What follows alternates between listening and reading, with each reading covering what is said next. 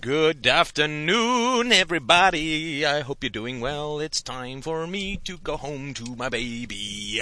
I'm still working on my Free Domain Radio musical. How do you like it? Well, it is 5:10 on the afternoon on Friday the 21st of April 2006, and I'm heading home for a weekend with Christina. Always a joyful and blissful and wonderful thing to look forward to. And I hope that you are having a great evening. I hope that you had a great week. And what the hell, I hope your weekend's great too. So, what are we going to talk about? Art Part 2. Because you just can't get enough art when you have a semi-novelist at the helm of your podcast. Now, I'm going to talk a little bit about art in terms of its history. And, of course, I've taken a fair amount of art history both in my college or university education, and also I spent 2 years at the National Theatre School, which is the top primo theatre school in Canada, as an actor and a playwright, and liked both aspects of it, a little bit more playwriting. But I certainly did enjoy the acting. It was a lot of fun, and it was one of the things that really was kind of an eye-opening experience to be at theater school. Very creative, a little crazy, of course, but what it really did was got me kind of out of my head. Right? British people grow up with sort of inner heads, right? We're not that much into yoga unless we happen to be Sting, but we tend not to be sort of rooted in our own instincts and our own physicality, and all of the dance and movement and sword fighting classes and so on really did help that sort of things, and gymnastics and all that sort of stuff that we learned, which was macho enough to make up for all of the makeup that I learned how to apply. So I read a lot of history plays, historical plays, and learned a lot about art history during that process. In fact, it was that kind of historical reading that we did for all of the plays that we were in that kind of got me to continue on in history rather than English. I did 2 years of an English degree at York University in Toronto, and then I did 2 years at the National Theatre School in Montreal, and actually only about 1% of people who apply get in, so it was quite a challenge. I actually got in as an actor and then switched to playwriting, and it was quite interesting actually. The audition, we did 3 auditions. The first round was the first round, the second round was the second round, and for the third round we were asked to take our favorite play and to take it down to 3 minutes. And my original idea, because I was a rather crazed youth, my original idea was that in a play called Waiting for Godot by Samuel Beckett, there is a set which has a tree on it, and the stage directions are pretty clear that the tree has a leaf in the first act and no leaf in the second act, and that's the only thing that changes in the set design. So my original idea was to stand there in the manner of a tree with a hand open for a minute and a half and then close it while staring at the people doing the audition, and then say, I was the tree in Waiting for Godot. And that was my 3-minute distillation of the play, which was entirely clever because that's actually a whole lot more that's generally occurring than what's occurring in the play, which is, I've never understood Beckett to save my life. It seems like an enormous con job, yeah, like Ulysses, but I'm certainly willing to be open to the possibility I've missed something, but it just seems to be one of these con jobs that it's like the Emperor's New Clothes. Everyone says it's brilliant and it's funny when it just seems awful and depressing. I will give James Joyce props for A Portrait of the Artist as a Young Man, which I would recommend reading if you get a chance, but his later stuff, no luck, and The Dubliners, oh my god, it's like a coma creeping over your skeletal system relatively quickly.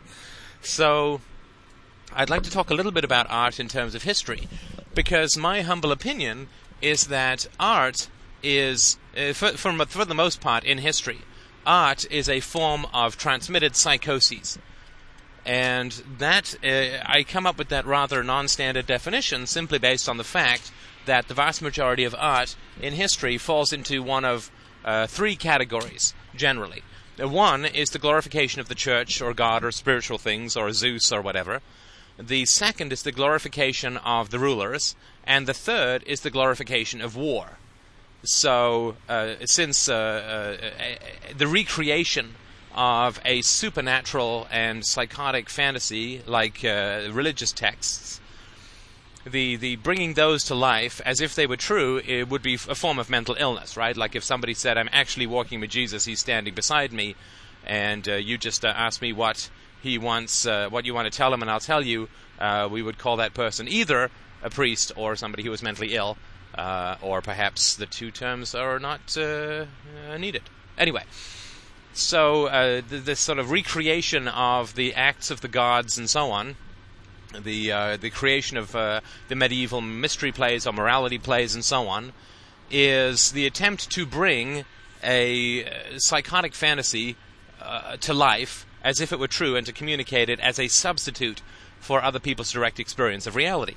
So, for instance, if you're in the Middle Ages, of course you don't see God any more than we see him now, and yet every time you crack a book, or if you're assuming you're the 1% of people who can read, every time you crack a book or go and see a play or hear a story, it's all about these things which have never occurred as if they're true, right? I mean, the Bible is, for me, a work of propagandistic art, and what it does is it recreates a psychotic fantasy around gods and devils and angels and heavens and hells and walking on water and curing the lame and all this kind of stuff. It's all a sort of psychotic, grandiose kind of fantasy, and it recreates that as if it were real, in direct contradiction to your sensual evidence, to the sensual evidence that you have.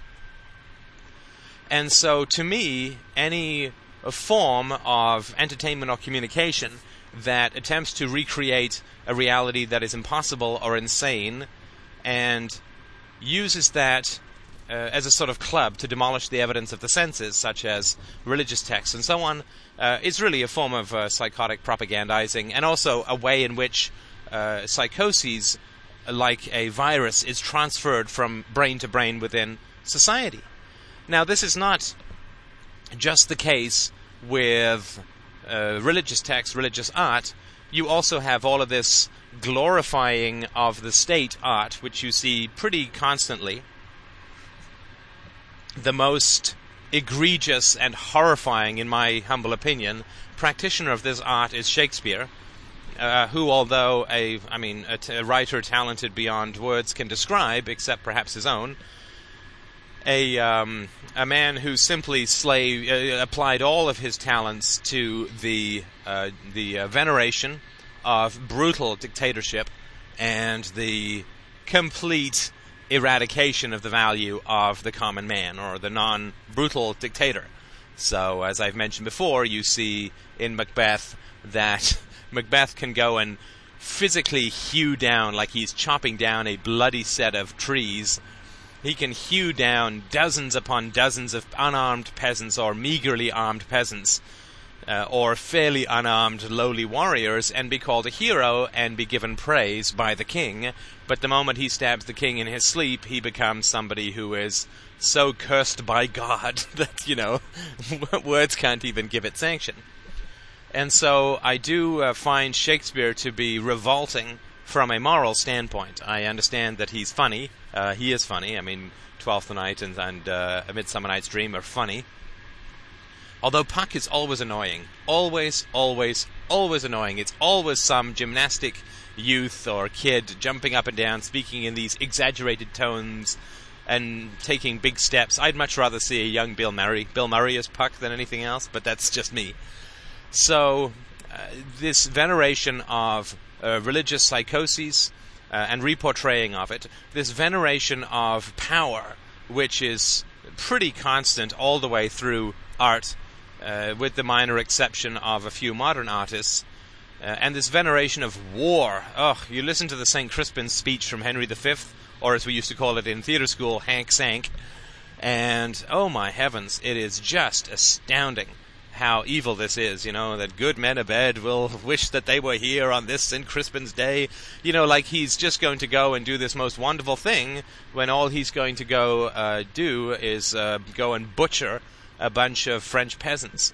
And this is the kind of soaring rhetoric, as I've mentioned before, in which Noam Chomsky also talks about, this soaring rhetoric that you see always, always, always present at the most bloody and vile and vicious and cowardly executions in history.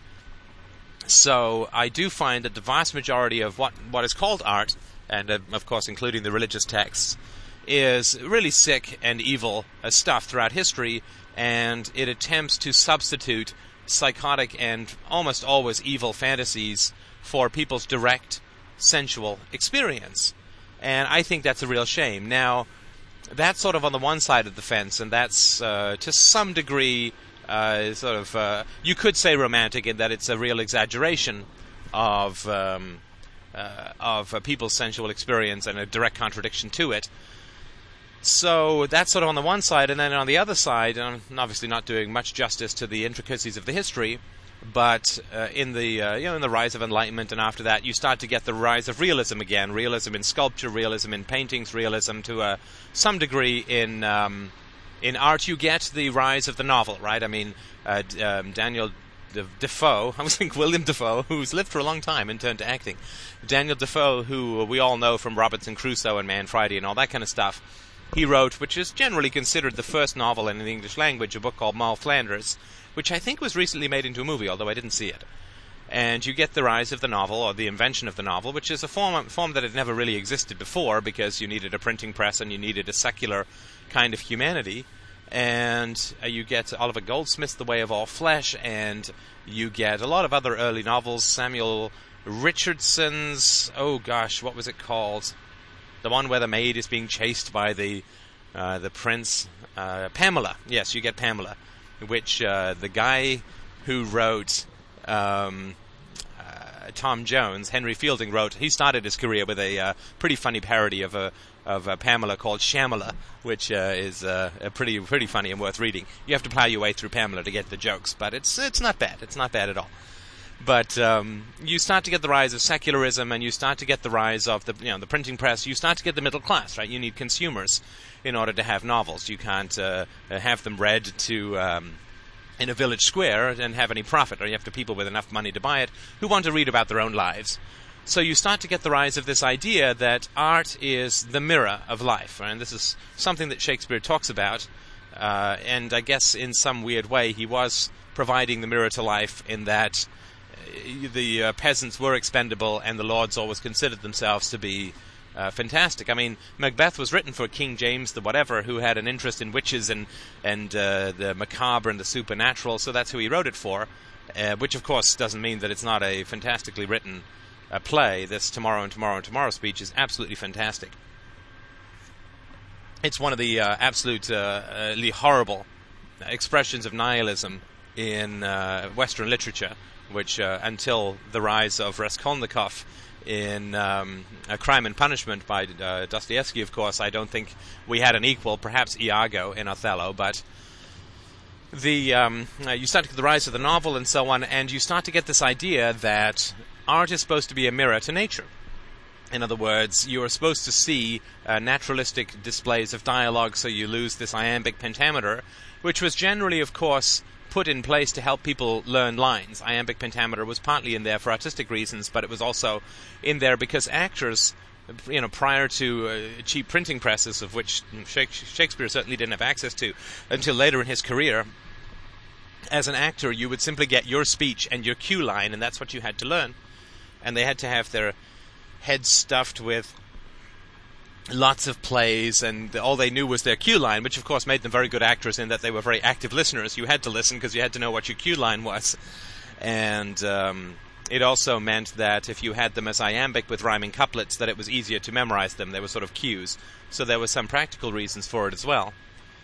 But with the rise of naturalism and the rise of sort of holding a mirror up to nature, you start to get what I sort of consider to be a fairly bland set of novels, which is sort of the 18th century and early 19th century novels, most of which are forgotten now, and for good reason, in that a lot of them are they're like movies of the week. They're like predictable woman in peril.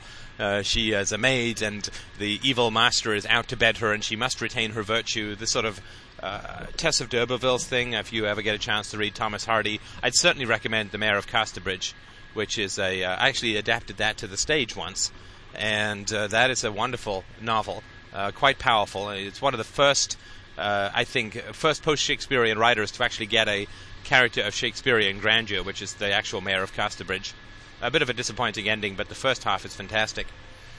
So you start to get the rise of this sort of hold the mirror up to nature stuff, and then you sort of get as a reaction to that romanticism, which is the Count of Monte Cristo, the Alexandre Dumas, you get novels like the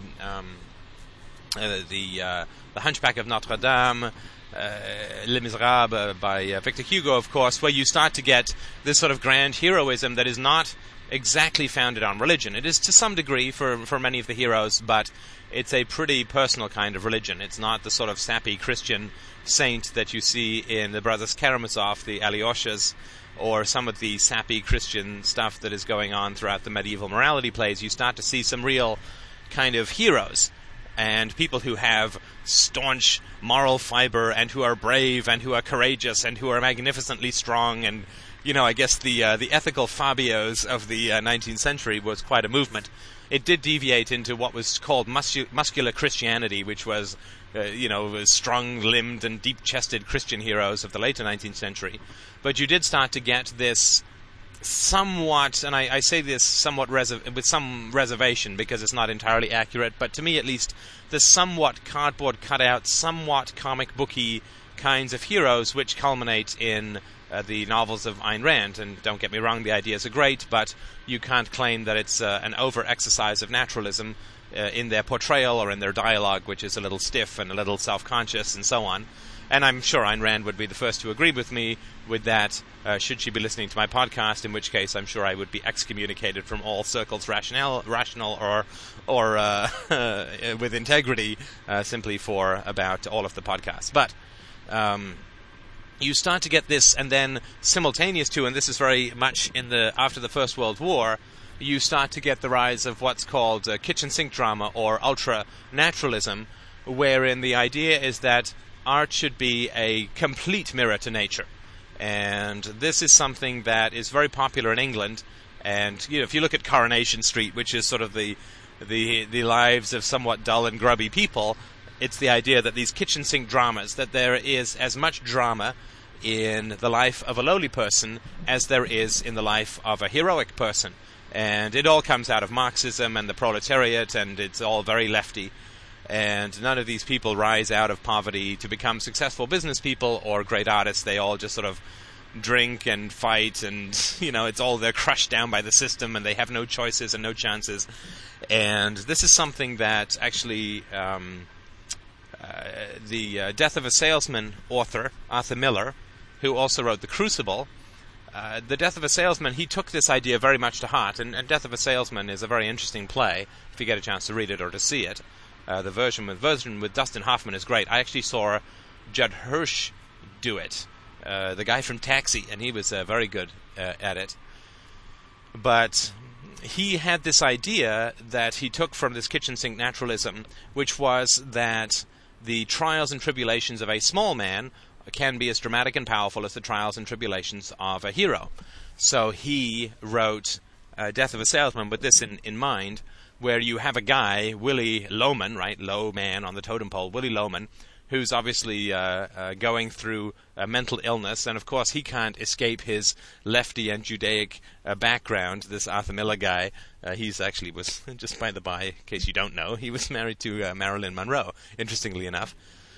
And which means that she either had more substance than looked like it, or he had less, and I would maybe tend towards the latter, but who knows. So he wrote this with this idea, and it could be that it would be considered to be the trials of a man who's obviously disintegrating mentally. But it is the trials of a salesman who is bad and pitiful and desperate at his job, and you can see this kind of stuff in Glengarry Glen Ross as well, if you get a chance to see that. It's worth seeing just for the acting powerhouse that it is, and that every famous actor in the world is in that movie.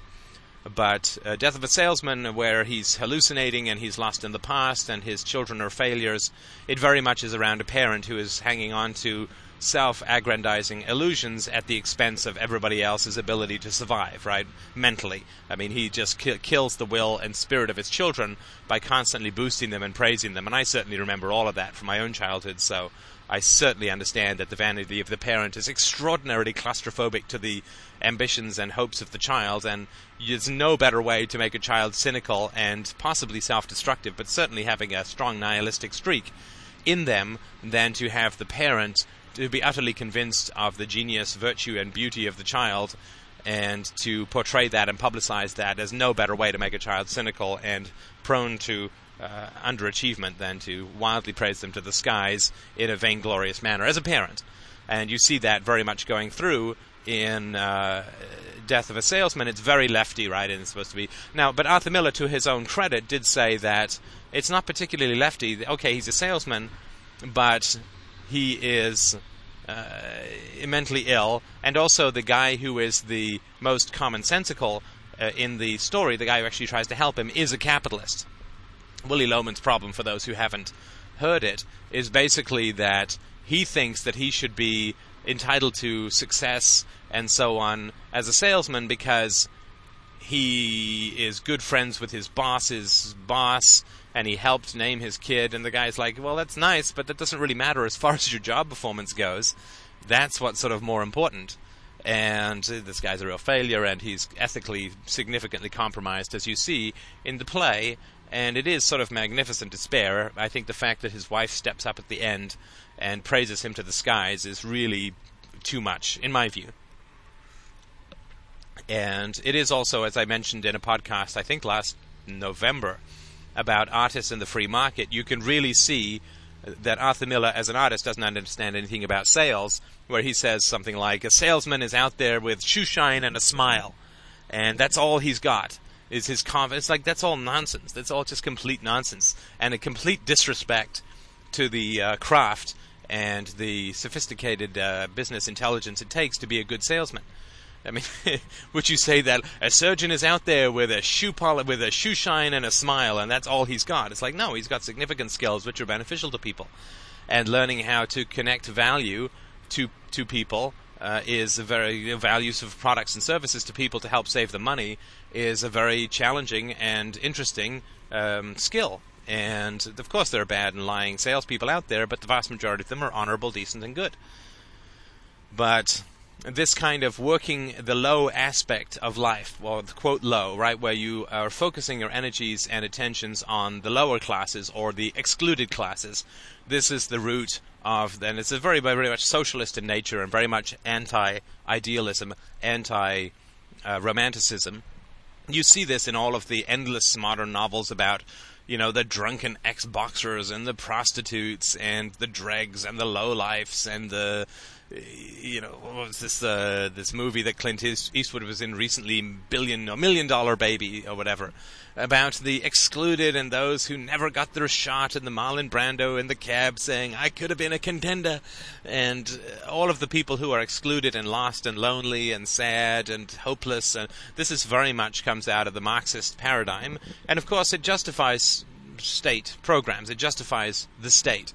I mean, every time that you have a piece of art that portrays people as helpless in one form or another, then you are serving centralized authority of some manner, usually state these days, but I mean it can be religious as well. So of course in the medieval mystery plays or morality plays you had the poor sinner who was helpless to achieve salvation without the help of the church, and you had the magnificent priest who came in and saved him, and so on. And this of course is all justifications for state power.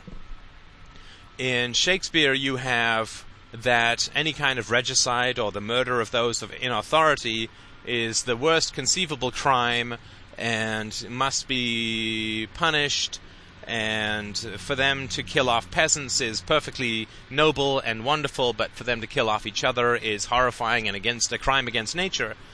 And one of the famous scenes in Hamlet, where Hamlet is about to kill Claudius, I'm not giving anything away here, but it's well worth having a look at the play. I would say that the Mel Gibson version is good, if you don't mind the slight anachronistic feel. The Laurence Olivier version is very good, and I would not spend too much time with the Kenneth Branagh version, which is 4 hours of complete self-aggrandizement, in my humble opinion. But have a go at the Mel Gibson version, which, I mean, he's good, but the supporting actors are just fantastic. So, in Hamlet, there's a scene where Hamlet is about to kill Polonius. Claudius is supposed to have killed his father, but he doesn't know for sure, for reasons that you'll see if you see the movie, or read the play, or see the play. But Claudius is praying, and Hamlet says something like, well, this sucks, this sucketh, because if I kill Claudius while he's praying, his soul goes straight to heaven, and I take on a sin, and I go to hell, and this and that, right? And this, of course, is part of the whole idea that to serve power, right? That you can't kill the king. And interestingly enough, well, you'll see, I won't if you get a chance to see it, there's more that we can talk about another time with Hamlet. Of course, it's considered to be the greatest play in the world, and it certainly has a lot of fascinating elements to it, and you could do a couple of podcasts on Hamlet, but it is very interesting to see the resolution of it. And I find that the play itself has never moved me. I find Hamlet as a character has never moved me, and of course there's a million interpretations as to why Hamlet is paralyzed, right? Why does Hamlet not act?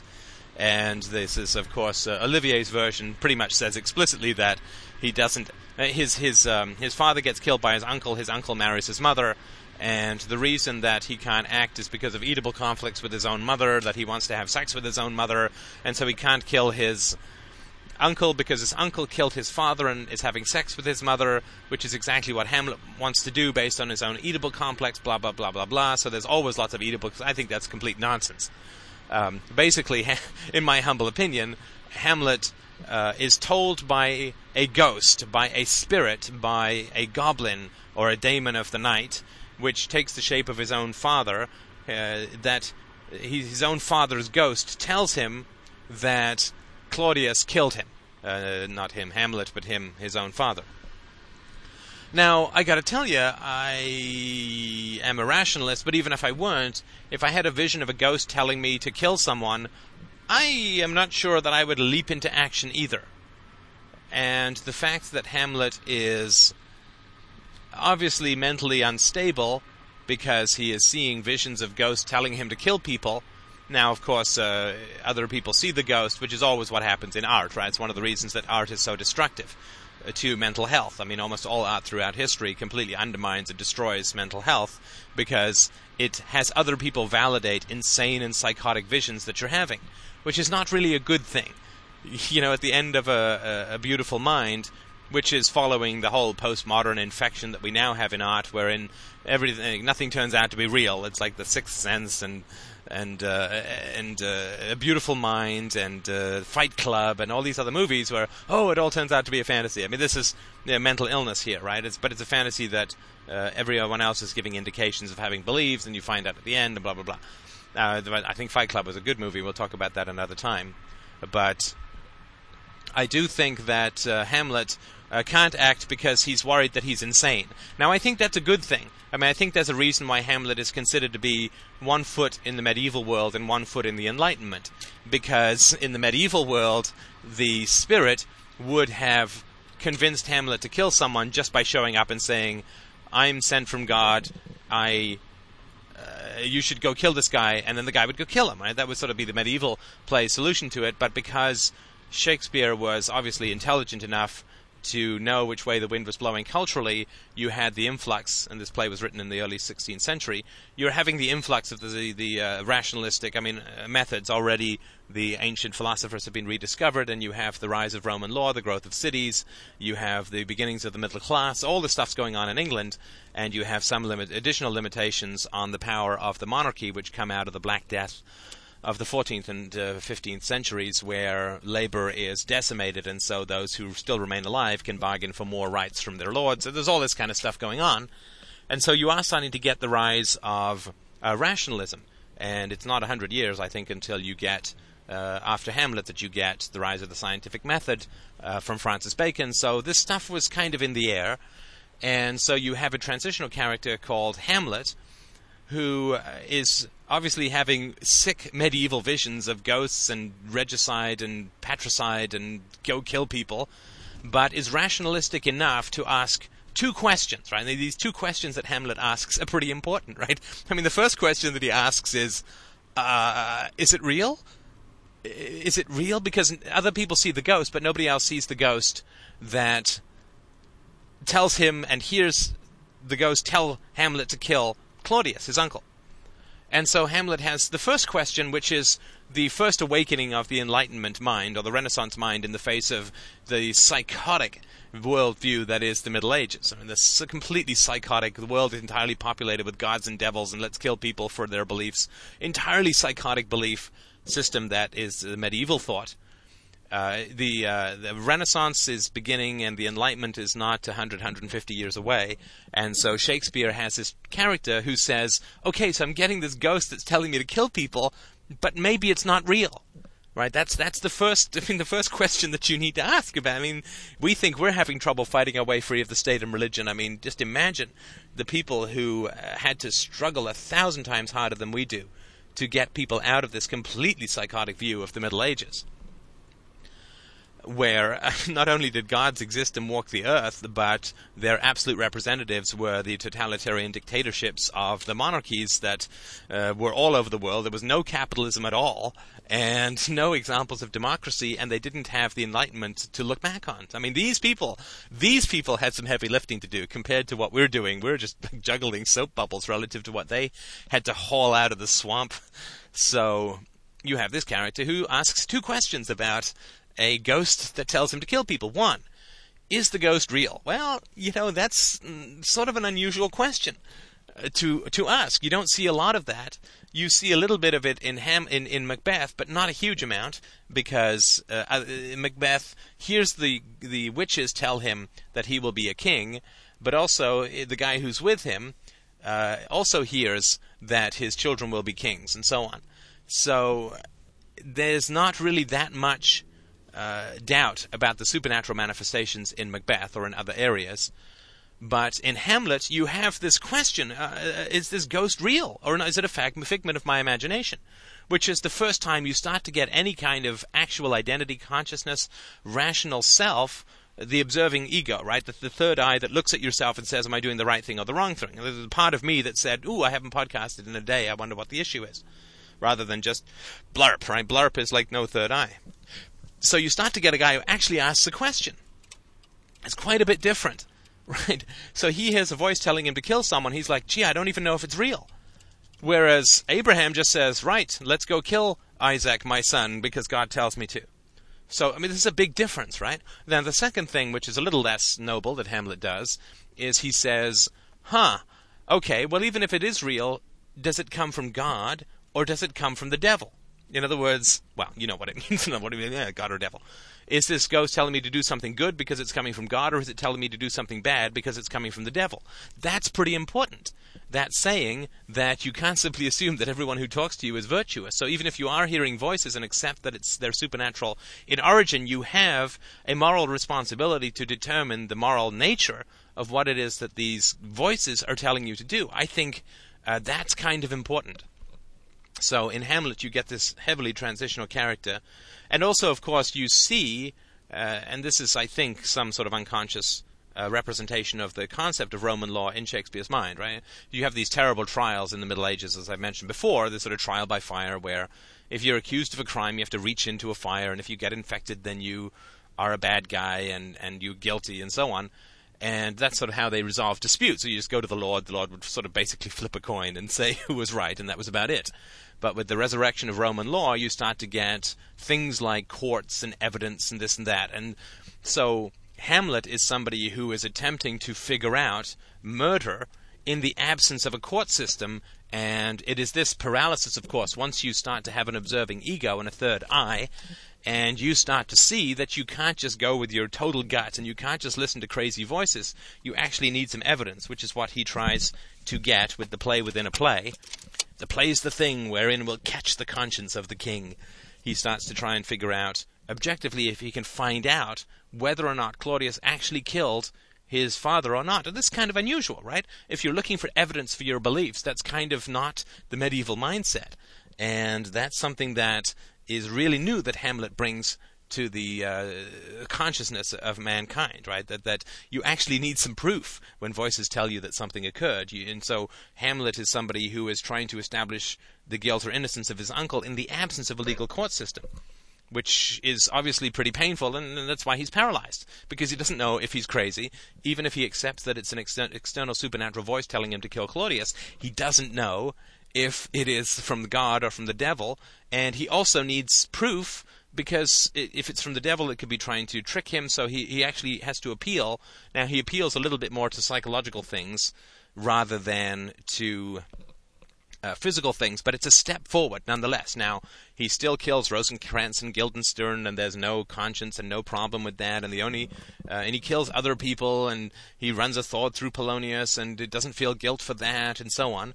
But he still is hesitant about killing the king, so there's still all of this medieval nonsense. But there is in Hamlet, and I think that's why it's such a gripping play for so many people, there is in Hamlet this transition character between the old world of complete psychotic reality, a complete break with any kind of sensual evidence, and a modern-ish kind of Enlightenment first stirring of questions about the authenticity of mental illness versus the world is absolutely insane. So if you're hearing voices, that they're coming from within you, that it's psychological in nature, that you need to look within, and that you don't simply act out as if God or demons and so on are telling you to do stuff. So I think that is a very interesting character, but the majority of what Shakespeare does is still pure propaganda for the ruling classes, right? Which is sort of annoying, because, I mean, the man had an unbelievable talent.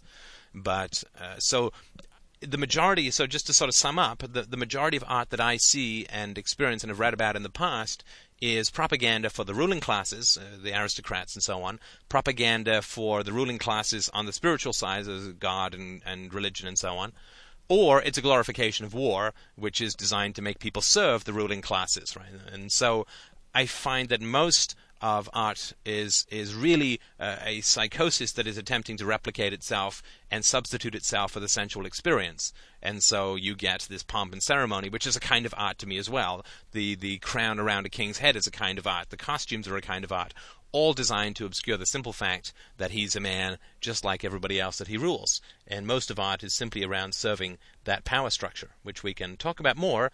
Do email me if you're interested in this. I have much more to say in the realm of art, but just let me know if this is a topic of interest to you, because I still want to make sure that I'm serving the listener as always. Thank you so much for listening.